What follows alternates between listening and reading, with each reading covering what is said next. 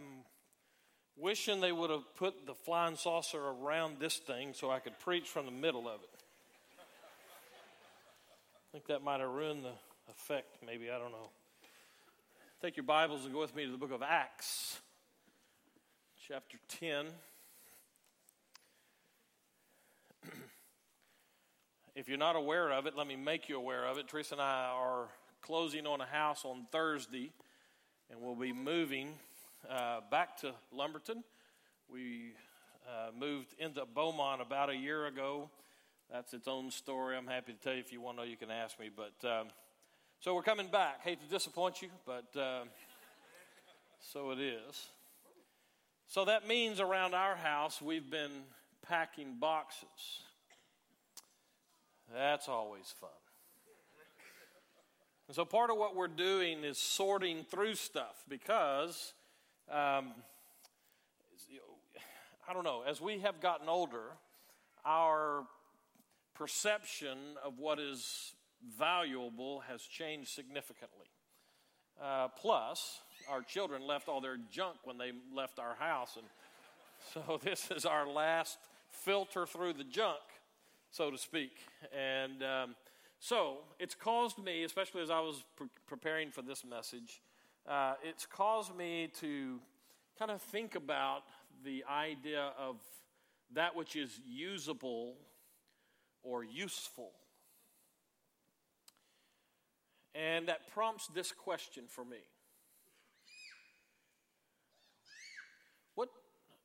What, or maybe better said, whom does God view as useful in his kingdom work?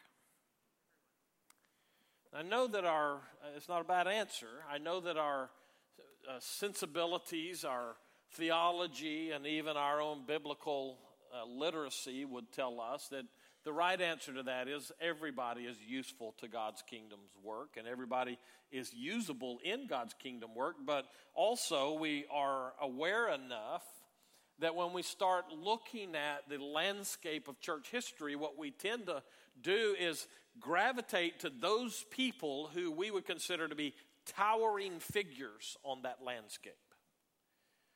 Think, for instance, of those people in our day that are most noteworthy as Christian leaders. The previous service, our 8:30 service, had to think for a second, 8:30 service, it's a little different demographic in there. There are a lot more people with no hair or with white hair in that service than we have in here usually. And in that service, those people that I'm talking about that we would say, oh, those are God's useful tools or usable people, are people like Billy Graham and, that group. We might say in here, you might know Franklin Graham or Andy Stanley or, Craig Groeschel or some of those kind of people. Maybe some of you know them and some of you don't. But for the most part, we seem to buy into, at least I think we do, we seem to buy into this practical functioning of there are those people in God's kingdom's work that are the big mouth, big shot, big high profile people that God uses. And then there's us. When I first started getting to the point where I was aware of this whole idea that God might want to use us in his kingdom's work, I realized that I didn't see him doing a whole lot in my own life. And so this became my prayer. God, use me in your work. It's a simple prayer. It's not a bad prayer. But one of my mentors apparently knew that that's what was going on with me, because I remember sitting in a congregation kind of like you are today, and I remember hearing him highlight this, and in his presentation he said, if you're out there and you're praying, God, use me, he said this: if you'll just get usable, God will use you up. So I shot him. Or at least I wanted to. Because what he did with that is he took it off of God. Like my prayer was, God, just use me in your kingdom's work. Well, you know what? You don't have to ask whether that's God's will or not. We know that's God's will for us. So his comment brought it home to me that maybe the problem was more me than it was God. So what I want to do today is kind of piggyback on the theme for D Now. We'll get back to James next week. But I want to kind of piggyback on the theme of D Now. And I want to talk to use this passage in Acts chapter 6. And I want to highlight some things for us very quickly. And I hope to put some tools in your hand as you go out of this place today so that you might be usable in God's kingdom work. And so, in Acts chapter 10, we have this familiar story. It's the story where Simon Peter goes up on a rooftop and he gets, he's the first original Baptist preacher. He gets up there and he's middle of the day, and so he takes a nap. And while he's in this nap, he's hungry. And so God sends this vision. Remember, the sheet gets lowered down. It's got all these animals, and God says to him in this vision, this dream, take and eat. And Simon Peter's response to that is, I am a good Jew. Now, he didn't say it that way, but that's what he meant. I wouldn't eat anything that's unclean, and the implication of that is in this, it's a straight up truth of the dream. There's unclean animals as far as the Jewish law was concerned. Simon Peter sees that. God says, take and eat. And so he has this debate with God about what he should and should not eat. Interesting theological and biblical issue in this passage for us. But as he does that, the voice of God in that dream says, I'm going to put it in my terms rather than quote it. God essentially says, listen, if I'm involved in that, it's not unclean. Now, that's groundbreaking information for a good Jew. It's such a groundbreaking information thing for him that God has to do it 3 different times with him for Simon Peter to get it. But while that's going on, there's also this activity of God with a non-Jew. As a matter of fact, this non-Jew is Cornelius. And he is one who is a God-fearer. He's Roman. He's a centurion, therefore he's one of the officers, we would call him maybe a non-commissioned officer kind of thing in the Roman army. So by definition, he's a Gentile. He's not a Jew. And even though he deals with God and he's a God-fearer and he's compassionate to people around him, which is for a Roman centurion, he's not the typical Roman that we get in Scripture. And God's dealing with him about getting in touch with this guy named Simon Peter. So that's what's going on in Romans 10. But before we get to some of the specifics of that, and specifically before we get to what I want to say are characteristics that we find here of people that are usable for God's kingdom work.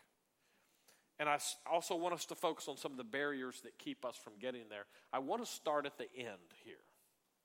Because I think that maybe it would be good for us to have some kind of a picture of what usable gets to. So we start at the end of chapter 10. Usable produces certain things here. Let me just stop for a second and let's kind of tackle the perceptions that we have of what makes a successful church. Now, I've been in Lumberton long enough now to identify a few trends around here. I'm marching quickly towards the end of my 5th year. And one of the things that I noticed when I first got here, now I have some foundation for understanding better. You may, if those of you who were here, may remember, one of the things I used to say fairly regularly right after I got here was, there sure are a lot of churches around here. Have you noticed that? If we're the center and you go out to a 1-mile radius of this, how many churches do we have just in that section of Lumberton? You know what I figured out why we have so many churches? Because people get mad and they go start their own church. Now, that's true everywhere. That's not just a Lumberton thing. So I don't really think that's all there is to it, although there is certainly truth to it. Why do we have so many churches? And one of the things that I think I've discovered is we have a lot of churches here because there's a lot of people here. Now, if you grew up in Lumberton, like some of the folks in our early service had a chance to talk through some of this stuff, this is not the same town it was even 5 years ago when I got here. There are people coming in from all over the place. Some of you out there are people who have finally seen the light and you moved to where God wanted you to be. Let me tell you, it took me all of my life to get to Lumberton. I'm not leaving again. I don't want to scare you. That's just how there's a lot of people here. I had the chance when I first moved here to sit down with Herbert Siemens, who was one of the, I don't know if he was a charter member here, but he's pretty close to it. He's one of the charter guys for Lumberton, I think. And he used to tell me about how they've just, had to, dig the first ditches. And, I think he worked for the telephone company, and he was responsible for helping put what was a railroad switch on the map as a town here. This town is no longer a little village. A lot of people here. What would somebody want to look for in a church to find one that was doing its job?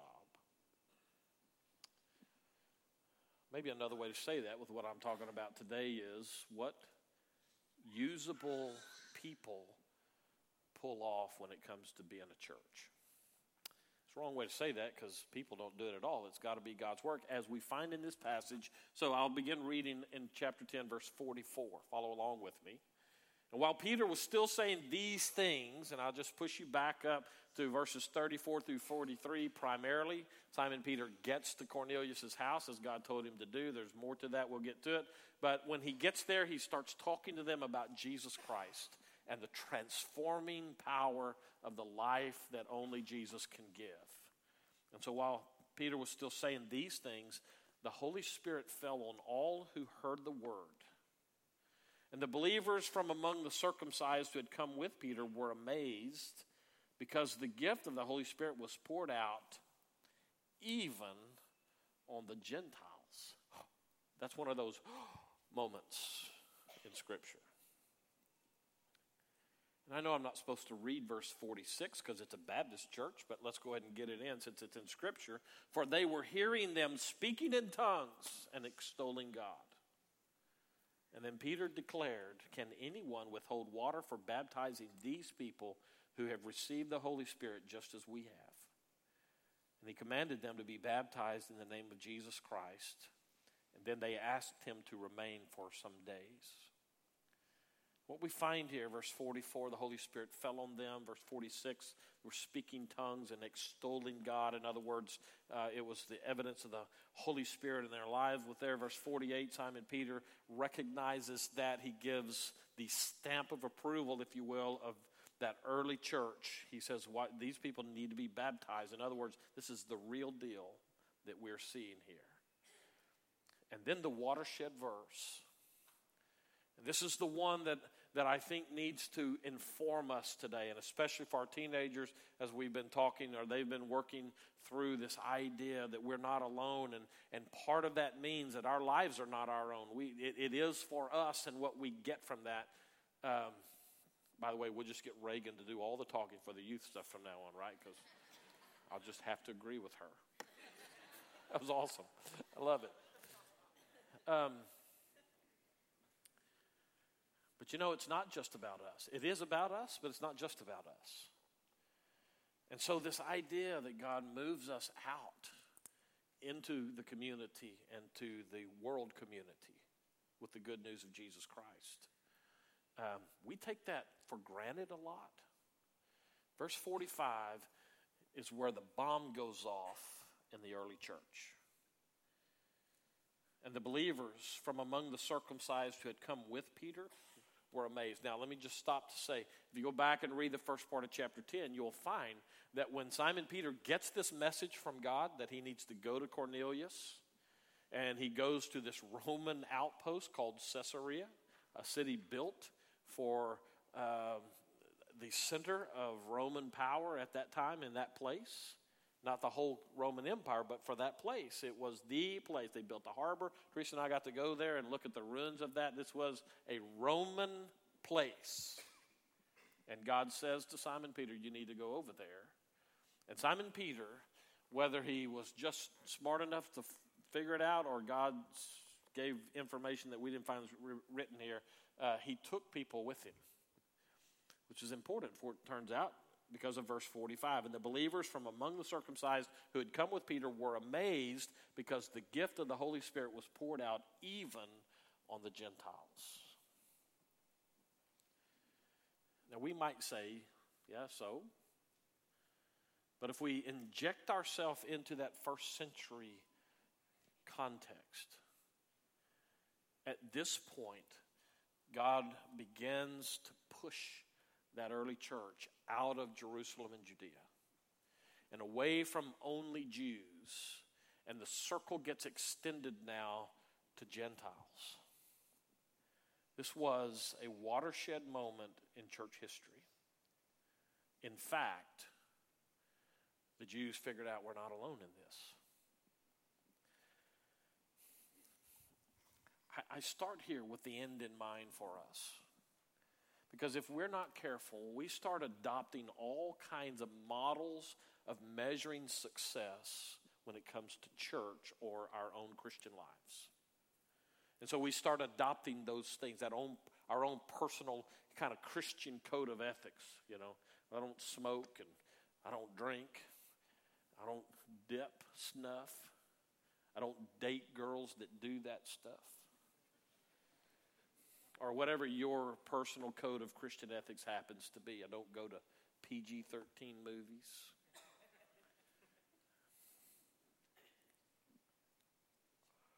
What is the standard for a life that God says, I can trust that? Now watch me work. Look at what happens here. Simon Peter and Cornelius, two different followers of God. One, first a follower of Christ. The second one becomes a follower of Christ, but both of them love God from the outset. And God, in his incredible wisdom and precise timing, puts them together.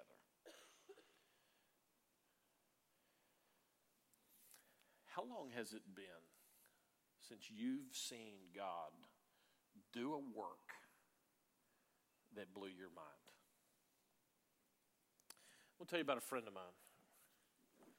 I'm thinking we may get out by 2 today. I don't really know, so stay with me. I want to tell you about a friend of mine. Actually, this friend of mine has gone on to be with the Lord now. I first met Jimmy Cowart. Sorry, I hadn't really planned on getting emotional about this, but I first met Jimmy Cowart not long after he gave his life to Christ. Now, what you don't know is that Jimmy I think he was 50 years old when he finally gave his life to Christ, but the years leading into that were the kind of years that make for a great Christian conversion story. Jimmy was the owner of a trucking company down in Deep South Texas. And from the time he was a teenager, he was drinking and partying heavily. When he came to know Christ, he was drinking, on average, a fifth of Jack Daniels every day. Now, for those of you church people, that's alcohol. That's whiskey, okay? Go look in your cabinet. You'll see. No, I'm just kidding. No, never mind. I just never mind. So Jimmy was a decent businessman. He grew a trucking company to be pretty large and successful, but he was a hard-living guy. Partied all the time. First time I went over to his house was not long after he had given his life to Christ, and he still lived where he had been living, right next to his business. And we had a youth function. I was a youth minister at the time, and so he said, y'all come over and use the pool. Y'all come over. So we went over there, and I walked into the room right next to where the pool was outside, and it was his party room. And the carpet was a roulette wheel-looking deal, and there was a bar there, and the bar it was empty, but it was still there. And I was thinking, I'm not sure for my church parents, this is a great place for a teenager to be. until I started talking to Jimmy. Let me tell you something. Jimmy, my dad said it this way, when Jimmy Cowart got saved, God got all of him. And Jimmy's life turned immediately. He was drinking heavily like that. He dropped alcohol and never had another drop after that day that he gave his life to Christ. Over the years, I watched Jimmy as he grew in his faith, and I watched as every person he came into contact with, he saw as an opportunity to share his testimony about what God had done in his life. It was an amazing transformation. Not long after I moved here, I received a call from Jimmy's son, Jim, who is one of my closest friends in life. And so I went back to bury Jimmy because he had died. And so I got to talking to his son, and I was reminded of some things about Jimmy. See, Jimmy was such a partying guy that as a young man and with a family, he was not around a whole lot. And he was working all the time, and partying was part of his work thing. And so my friend Jim, Jimmy's son, from the time he was in high school, began to run that trucking company. And by the time Jim graduated from high school, he already had his pilot's license, and he was flying people down into Mexico and landing on dirt landing strips to deliver those guys down there to do business and then fly them back that afternoon. Now, he was not delivering drugs, just so you know. But my friend Jim, the point is that he started running his dad's finances while he was in high school. My friend Jim was one of those guys who has everything in its place. Even to this day, he knows, he figures contingencies upon contingency upon contingency. He can tell you where every dollar is being spent. He is a brilliant businessman. But you see, Jim had a problem in that he had his life so mapped out that he didn't need God. And it killed his daddy when his daddy gave his life to Christ. So Jimmy just kept living his life out in front of Jim. And that newfound life and that newfound purpose in his life began to bleed into that life of his son, the well-ordered, contingency-driven son of his. Jim told me how his daddy finally impacted him with his own need for a Savior. You see, it doesn't matter if your life's out of control or your life is ultra-controlled. You still need Jesus.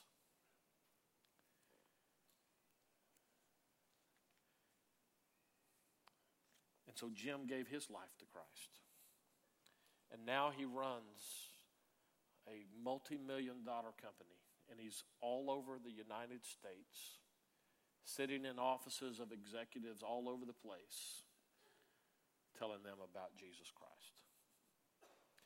How long has it been since you were part of a life change event for somebody like that?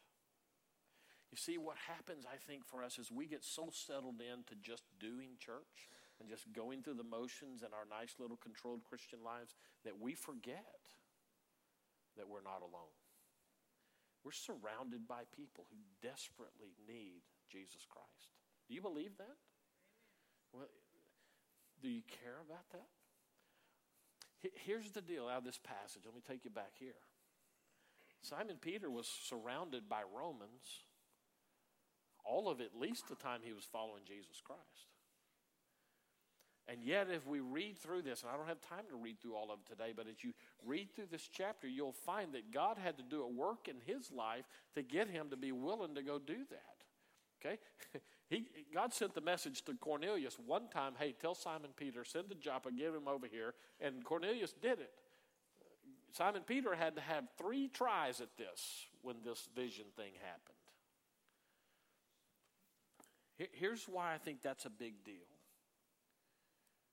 One of the barriers that we face as we seek to reach out to people is a religious barrier. Let me put it to you this way. Let's just cut straight to the chase. If a lady in a hijab walked in this place today, you know what that is? That's a Muslim head covering scarf. If one of those ladies walked in here, would you be offended by that, or would you have a burden for that person?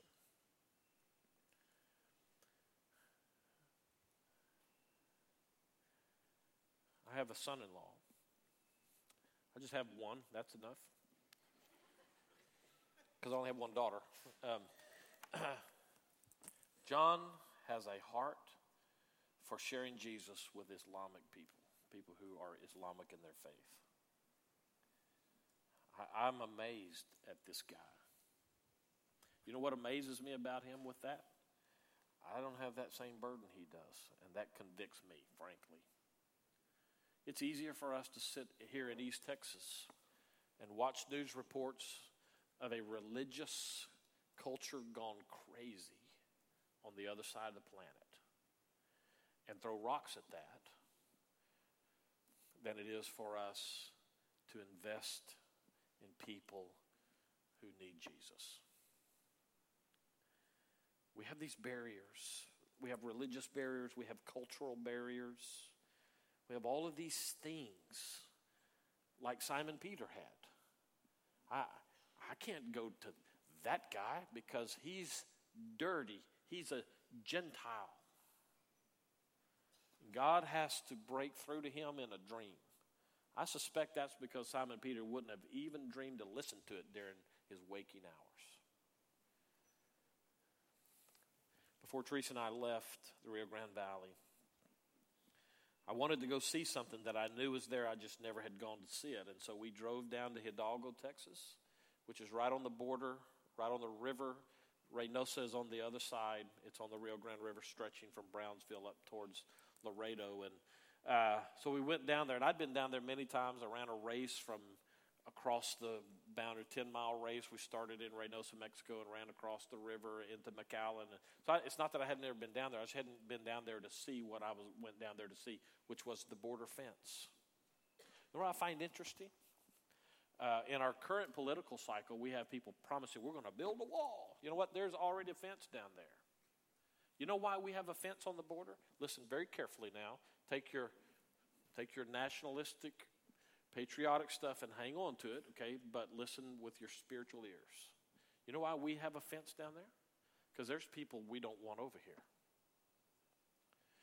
I get that, and I even support that in many ways. But listen to the sound of that. We build a fence to keep people out because they don't belong here. Or at least we want to funnel them to the checkpoint so that we can make sure that we're getting the right. And I get that. I'm for that. You ought to be here legally. If you're going to come, you ought to be here legally. But don't miss the fact that what is true nationally is also true spiritually. We tend to have those people who we just figure they're just untouchable. Okay? As far as we're concerned, we are alone when it comes to those people. That's Simon Peter in the first part of chapter 10. But by the time we get to the end of chapter 10, Simon Peter's all in on God's plan now, which is we're not alone here. So let me give you quickly the three characteristics and I'm done. Matter of fact, our musicians can come on up. Here are the kind of people that I believe are usable by God. Remember the comment from my mentor, my dad. You get usable, and God will use you up. Here's the first one.